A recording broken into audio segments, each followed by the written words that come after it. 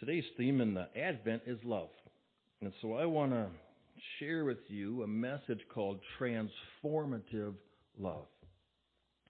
When you consider all that God has given to us, you have to realize that His gift of love is the most extraordinary gift of all. John 3:16. I was just sharing this with Raymond this morning. Raymond's one of my students that came to church to say hi to me today. John 3:16. For God so loved the world that He gave His only begotten Son, that whoever believes in Him should not perish but have everlasting life. The most foundational verse in the Bible is in the Gospel of John, as most people can quote it easily. But did you ever wonder, since there's 4 Gospels, did you ever wonder why this event, this foundational verse, this event and quote from Jesus is only found in the Gospel of John and not the other 3? In fact, have you ever realized just how much John talks about God's love? Love is one of the essential themes in John's writings. In the book of 1 John alone, the word love and its related forms is mentioned 40 times. If anyone's going to write about the love of God, it's going to be John. But why? When John first met Jesus, John and his brother James were working as fishermen with their dad on the Sea of Galilee, along with a couple of others who began following Jesus as well. You know the story. Mark chapter 1, starting at verse 16. And as Jesus walked by the Sea of Galilee, He saw Simon and Andrew, his brother, casting a net into the sea, for they were fishermen. Then Jesus said to them, Follow me, and I will make you become fishers of men. They immediately left their nets and followed Him. Verse 19. When Jesus had gone a little further from there, He saw James, the son of Zebedee, and John, his brother, who also were in the boat mending their nets. Verse 20. And immediately Jesus called to them, and they left their father Zebedee in the boat with the hired servants and went after Him. This is our introduction to John, a hard-working fisherman, tough guy, who leaves his work behind to begin following Jesus. So how do we know he's a tough guy? Because if we skip ahead one chapter, we see the nickname that Jesus gave to John and his brothers. Does anybody have a nickname? I got a rough one I don't usually share. I'm not going to share here. My friends in high school nicknamed me. Sometimes your nickname just gets stuck with you in life. Jesus had a nickname for James and John. Mark 3:13. And He went up to the mountain and called to Him those who He Himself wanted. And they came to Him. Then He appointed 12 that they might be with Him and that He might send them out to preach and to have power to heal sickness and to cast out demons. Verse 16. He lists who He called. Simon, to whom He gave the name Peter. James, the son of Zebedee, and John, the brother of James, to whom He gave the name Boanerges, which is the sons of thunder. Why would Jesus call John and James the sons of thunder? I will tell you that Jesus has a purpose for everything He does. So He must have had a good reason for dubbing them the sons of thunder. Let's look at John chapter 2, verse 24. It says that Jesus knew all men. He did not need man's testimony about man, for He knew what was in a man. In other words, Jesus knew the brothers' nature when He first met them. When you first come to Jesus, He knows all about you. He knows about your past. He knows about your thoughts and what you are preoccupied with, and He still loves you and He tells you to come near. So they had a past and they had a personality that they were thunderous, as we're going to talk about. And Jesus knew that, but He loved them and brought them near. And so Boanerges, or the sons of thunder, was a fitting nickname for them. Jesus knows you completely when you come to him. He knows your strengths. He knows your weaknesses. He knows your quirky personality. He knows what tempts you and what troubles you, and he knows your very thoughts and all your wonderings. And yet he still comes to you. He still calls you and draws you to come near. It's not that Jesus is hesitant to have a relationship with us. It's not Jesus who's slow to draw near and commit to us. It's the other way around. Even though Jesus knows everything about us, every sin that we have committed, and every temptation we have or currently are considering, he still draws near to us. We are the ones who hesitate. Jesus knew John and his brother, even though their rough and thunderous side was evident. He still drew near to them. But what rough side do I speak of? Jesus and his disciples were traveling through Samaria another time, on their way to Jerusalem. Maybe you recall this story. And when they ran into trouble, Jesus attempted to find accommodations for the night in one of the places there, but was met from opposition from one of the villagers, simply because his destination was Jerusalem. And Samaritans didn't like Jews, and Jews didn't like Samaritans. So he faced opposition. Luke 9:54.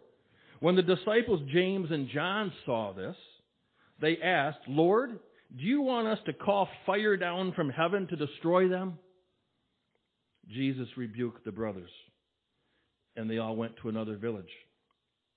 James and John's response to the Samaritans reveals a fervency and an anger that could properly be called thunderous.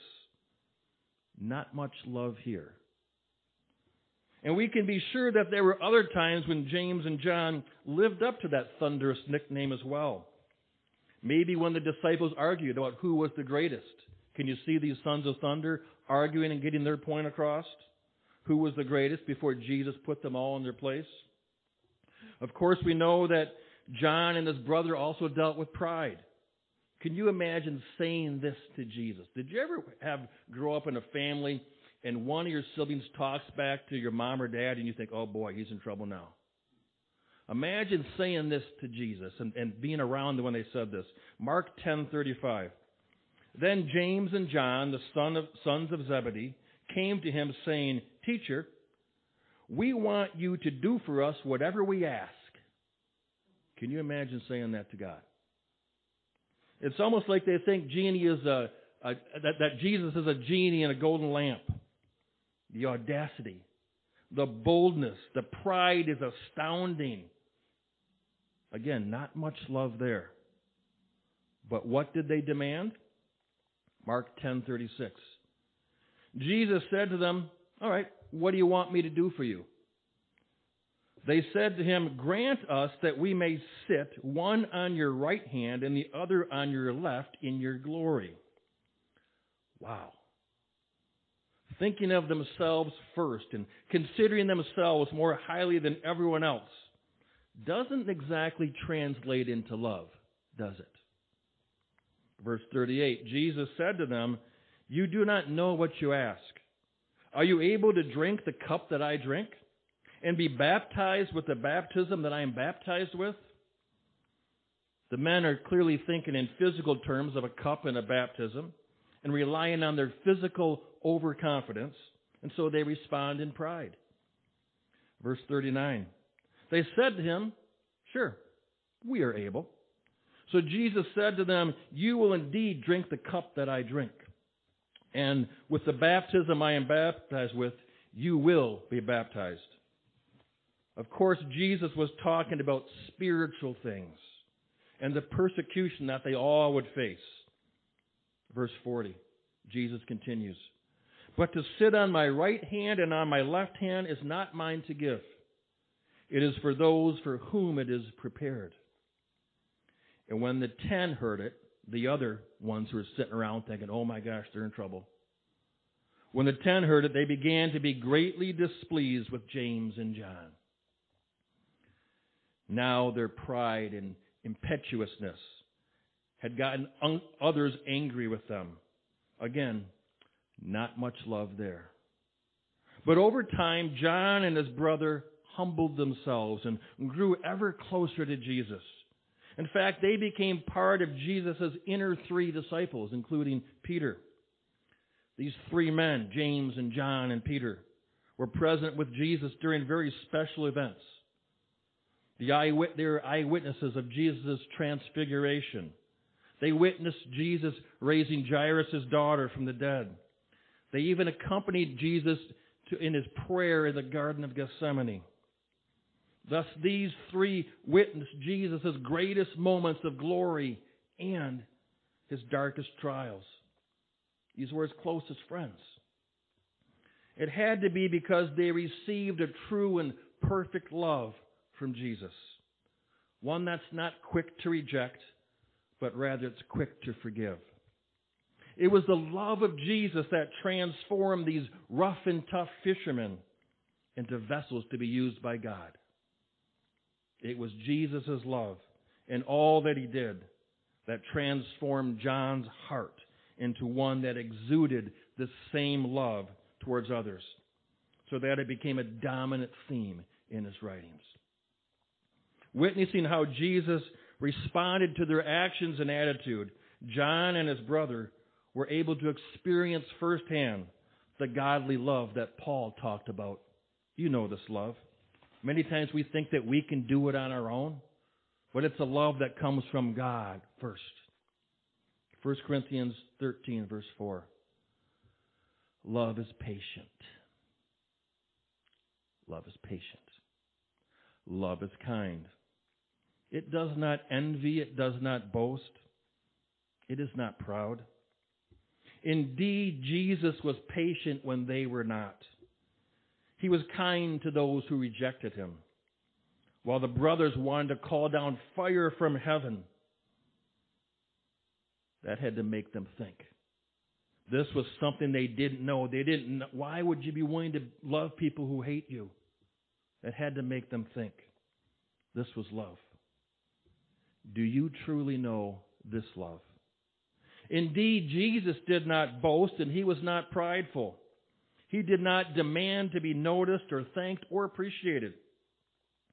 While the brothers sought the highest honor and recognition of themselves up in heaven for all the good deeds that they had done.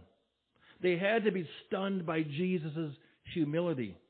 They had to be shocked that even when people tried to praise Jesus, Jesus said, "Don't praise me. Don't call me good. There's only one good, and that's my Father in heaven."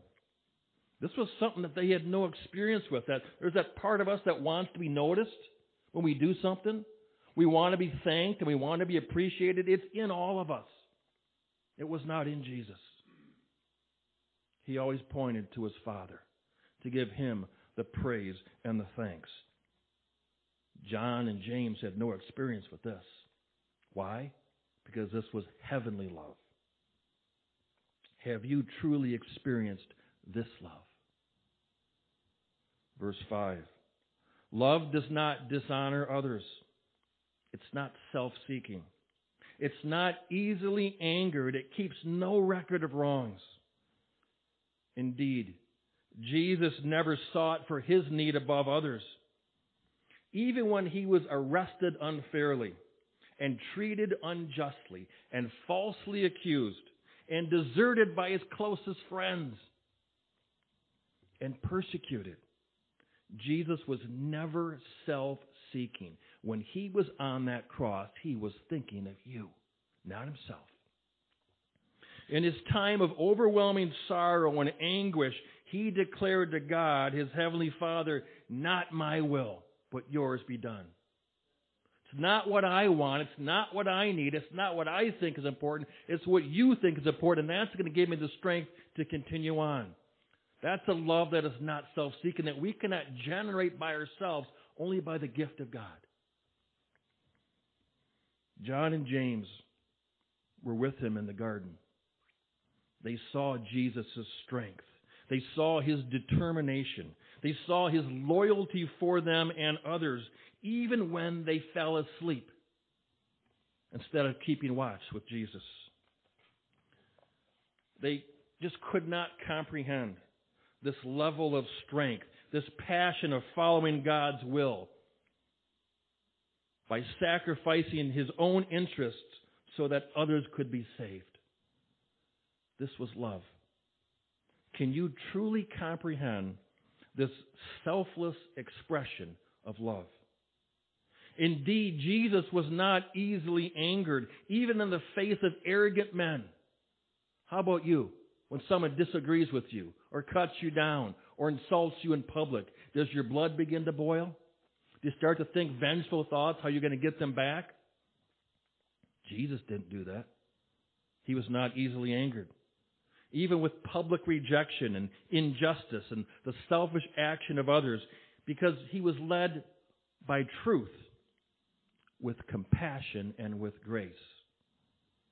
Rather than responding with anger because his feelings may have been hurt or that he was offended by their treatment towards him, Jesus' reaction was a broken heart that they wouldn't receive his love.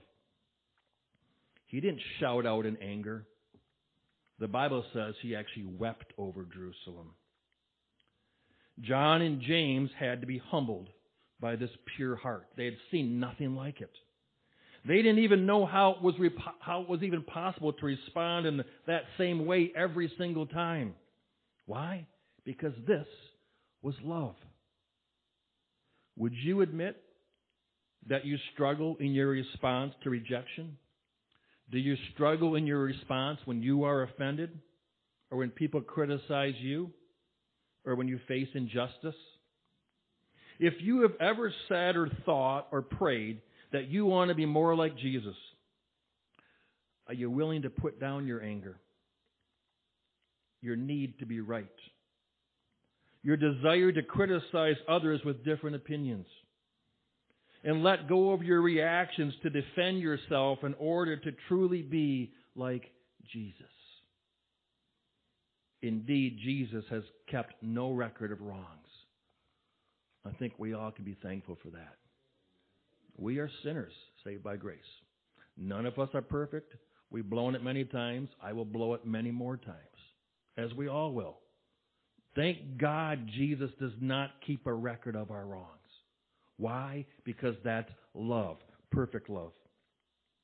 Though these brothers were quick to condemn the Samaritans, quick to argue for their best seat in heaven, they were humbled by Jesus' grace and his willingness to forgive them time and time again, and still asked them to come closer. In fact, at the cross, while Jesus was dying, he took care of two very special people in his life: his own mother and John, his dear friend. Instead of seeking his own needs, Jesus was focused on the needs of others. It's really what Christmas is about. John 19, verse 26. When Jesus saw his mother there, and the disciple whom he loved standing nearby, he said to her, "Woman, here is your son." And to the disciple, "Here is your mother." From that time on, the disciple took her into his home. Indeed, the love of Jesus is not self-seeking. He is always looking for the needs of us all. Whatever you have, whatever you come here with this morning, whatever is on your mind or in your heart, a wound, a thought, a question, God knows, and he still asks you to come near. Why? Because that's perfect love, the love of a father. And it is this perfect and unexplainable love that transformed John from a rough fisherman to a man of passion for Jesus, and sharing his love with others for the rest of his life. Do you know all the disciples were persecuted and killed for their faith except John? Do you know about John? They tried to kill him many times, but his love for God, he just kept getting up again, like the Rocky movies. He kept getting back up, getting back up. In fact, they tried to boil him alive, and he survived. And because they couldn't kill him, they thought he was some kind of god, and so they sent him to be exiled on the island of Patmos. And he survived that and later lived off his later days in Turkey, where he died an old man. Because the love of God, he wanted to share Jesus with the world. He was transformed by the love of God. How do we know that this transformation took place? How do we know that the pride had left him? How do we know that John no longer put himself or his needs above others? Let's look at this passage again. When Jesus saw the disciple whom he loved, you see that? Right there he's talking about John. Does that mean that Jesus loved John more than others? Does that, like a lot of scholars believe? Does that mean that John was his favorite because he's the only apostle described as the disciple whom Jesus loved? No, it does not. John is only referred to this way in his own gospel. John wrote the Gospel of John according to his interactions with Jesus.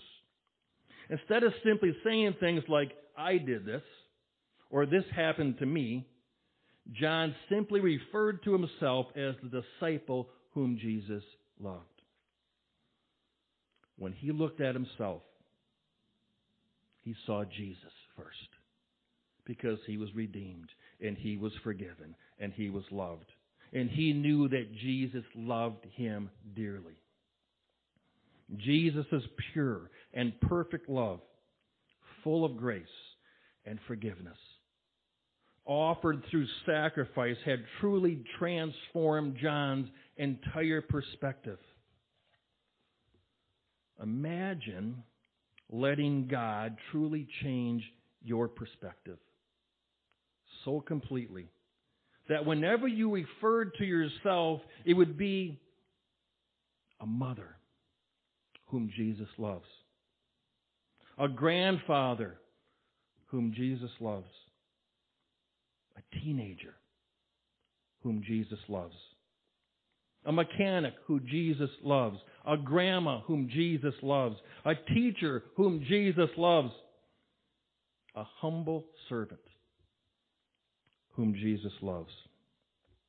That's the power of God's love. The power to forgive, the power to heal, the power to completely transform your life and your will and your focus if you're willing. This is the gift of love that Christ came to earth to share.